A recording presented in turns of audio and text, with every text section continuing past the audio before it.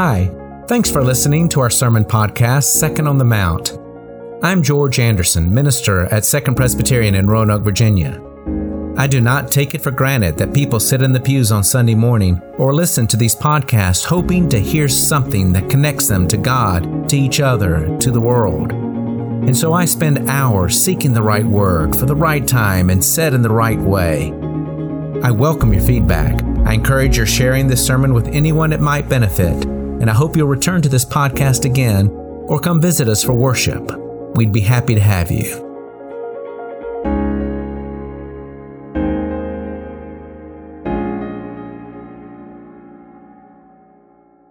Church member Aaron Copeland will offer our prayer for illumination.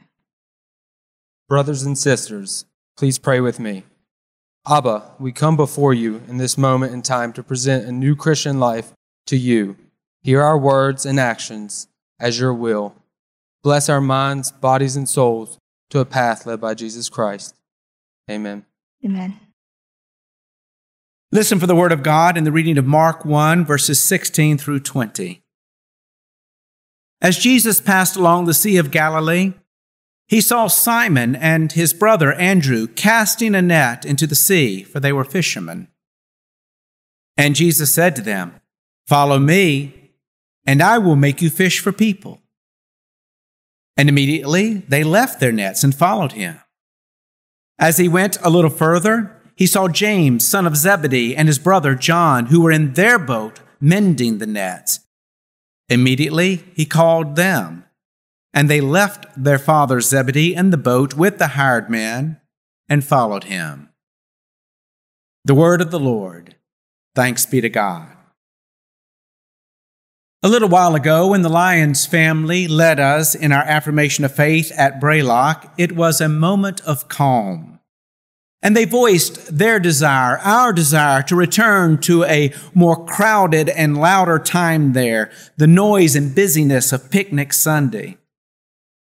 But after voicing our desire to be at a noisy and crowded Braylock again, the Lyons stepped out of the way so that we could see the serenity of the mountains and in a moment of quiet reflection confess, "I will lift up my eyes to the hills, from whence cometh my help.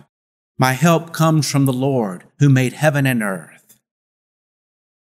When Jesus encounters Simon and Andrew, and then James and John and Zebedee and their fishing crew on the shore of the Sea of Galilee, it was a moment of calm. At least, that's how I imagine it, having been to the Sea of Galilee.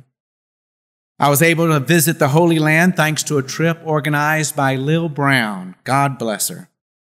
Before the trip, I looked forward to seeing those historical sites, those places where you could say, "Oh, that happened here."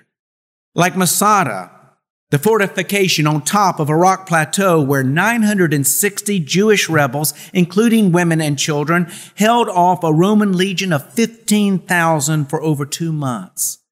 Excavated Roman cities like Caesarea Philippi, and Jerusalem, where empires rose and then fell, where temples were built and then destroyed, where crowds demonstrated in public and private subversive meetings were held in private, and Bethlehem, where Jesus was born, and Nazareth, where Jesus grew up. And I did love seeing those places. But what I loved most was the Sea of Galilee and the fields around it. Because after all, what I wanted most out of this trip to the Holy Land was to spend some time with Jesus. And it was in the countryside, not in churches or synagogues or museums and national parks. It was in the country, where it was easiest to imagine Jesus sitting just with me, as he did with his disciples, sharing his wisdom on God's will and talking to me about my purpose in the world. Yes, Jesus would later have to face crowds and chaos, even on those very fields and on that very sea. And I knew that I would have to return from the Holy Land and get back into my busy life as a family member and the pastor of a church. But it was in the country where I could most easily imagine Jesus having time just for me. Now, who knows what time it is when Jesus has his conversation with these fishermen? I can't imagine it was in the heat of the day. I don't want to imagine that it was in the morning, but that might be just because as a son and as a father, I don't want to think of James and John saying, "See ya," to their dad and then abandoning him to the day's work. So imagine this scene in the late afternoon. Simon and Andrew are casting their nets, hoping for one last catch, and James and John are mending the damage done to their nets that day. It is quiet, and with the setting sun and the late afternoon breeze, it is cool. Perfect weather for a conversation. I also like to think that Simon and Andrew and James and John will treasure the memory of this moment for the rest of their lives. This is a rare moment when Jesus can speak to each of them. A moment when they first feel a claim on their lives, a moment when they find something more of their life's purpose, a moment that brings them into a movement. They will remember this as their call before the storm moment. For storms are coming. It won't be long before word spreads about Jesus' healings. It won't be long before his reputation goes viral and crowds get to be so big that Jesus has to stand in a boat to speak to them, then has to cross in a boat to the other side of the lake just to get away from them, which doesn't work, by the way. They find him and he can't quiet his compassion. He finds a way to feed them, to do what is needed to be done, all 5,000 of them. This is before Jesus preaches and teaches powerfully on behalf of the meek and the poor. Before he has to face religious leaders who want to silence him or political leaders who want him to disappear. Before he offends almost every single partisan faction in his world, every special interest group, by speaking truth that doesn't settle well with any of them. It's before he speaks truth to every imaginable power, priests and lay leaders and zealots and friends and kings and governors. This is long before the last week of Jesus' life, when his reputation is attacked to delegitimize him, when he is arrested without cause, when he is brutalized while in custody and is killed after political powers, knowing that he is innocent, find it politically expedient to have him gone. Storms are coming. But right now, in the calm of the late afternoon, water lapping on the shore, a cool breeze, Jesus is speaking to 4 people about how they might want to live their lives. I'm going to use my imagination some more. Mark summarizes the conversation that Jesus has with the disciples in this way. Jesus says, "Come, follow me." 4 of them leave their nets and follow him. Typical Mark. Since he doesn't flesh out the conversation, I will. And because my mind can wander, sometimes it will sound like he is talking to them then, and sometimes it will sound like he is talking to us now. But that's how it works with Holy Scripture, rightly heard. Its world works its way into our world. Here's what Jesus says in my imagination. "Look, storms are coming whether you follow me or not. You know that. You know how it gets with where you live and where you work. Parent gets sick, child has trouble at school. A friend needs your help. A coworker is a thorn in your side.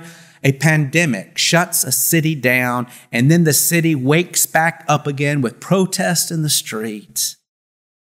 Now, if you follow me, those storms are not going to go away. Some preachers might preach in my name and say that by following me, you'll be safer or richer, or by calling on me, you can avoid the worst that life can throw at you. But ignore their color commentary, because in inviting you to follow me, I'm asking you to go where I go. I go where the sick are, needing healing. Sinners are needing forgiving. Where crowds are needing direction. Into communities where most of the people do not look like or think like you, like in Samaria. or Roanoke. You'll even end up in capital cities like Jerusalem or Richmond or Washington, D.C., because God's realm holds the world's realms accountable. What I'm saying to you is that the God in me makes me stand with God. And to follow me is to stand with God too. It's to have this moral compass where due north is radical love of God, radical love of God's world, radical love of all the people who live on God's world. And that's going to invite some trouble. That's going to invite some risk and sacrifice. And it's going to break your heart sometimes. But here's what's wonderful. You already matter to God. I mean, everybody matters to God, but by following me, you're going to know God more because your heart is going to be where God's heart is, and it will break where God's heart breaks. And a broken heart is going to let some pain in, but a broken heart is able to let joy out. Now, don't you think that such a life can be a gift? Boy, in my imagination, Jesus is wordy, isn't he? Storms are raging in a world right now. You can hear the howling winds of a pandemic and the thunder of protest. But this worship service provides a moment of calm when we can look to the distant mountains and remember that our help comes in the name of the Lord, which is to say, our help comes in the ways of the Lord. And two sacraments, baptism and a meal, help us hear the call before the storm. Reverend Link described at Lacey's baptism that she is a child of God, redeemed by Christ. Now, right now, Lacey is a small, adorable little girl with a wet head. She will return home today to the nurture and care of a loving family that will protect her and will do things like turn the TV off when there are disturbing images on the screen. But that little girl is going to grow up. And the most important responsibility that her family has and that we have as a church is to prepare her to live as a follower of Jesus, to be a witness to him in calm and in chaos, a witness to what is good and decent and right. Trouble is going to come, but we want her to know that the best reason that she'll ever have to get into trouble is when she gets into trouble by following Jesus. And we're about to share a meal together. Reverend Thompson Orfield will stand before us and one last time remind us that on a quiet night before a storm, the night before Jesus is arrested, he takes bread and he breaks it, showing them how fierce is his and God's love. He is willing to put his life on the line for the sake of this broken world that it might be healed. And he calls us to share in that meal and to follow him and to help bring that healing about. For as often as we eat of this bread and drink of this cup and go where God goes and have our hearts broken where God's heart breaks, we make a witness to God's realm until such a day when the lion lies with the lamb, enemies become friends, and there are no more divides of class and race among us. Followers who answer the call before the storm are called to that witness. But we'll need our strength. So come to the table and let's eat. Second Presbyterian, finding direction by following Jesus.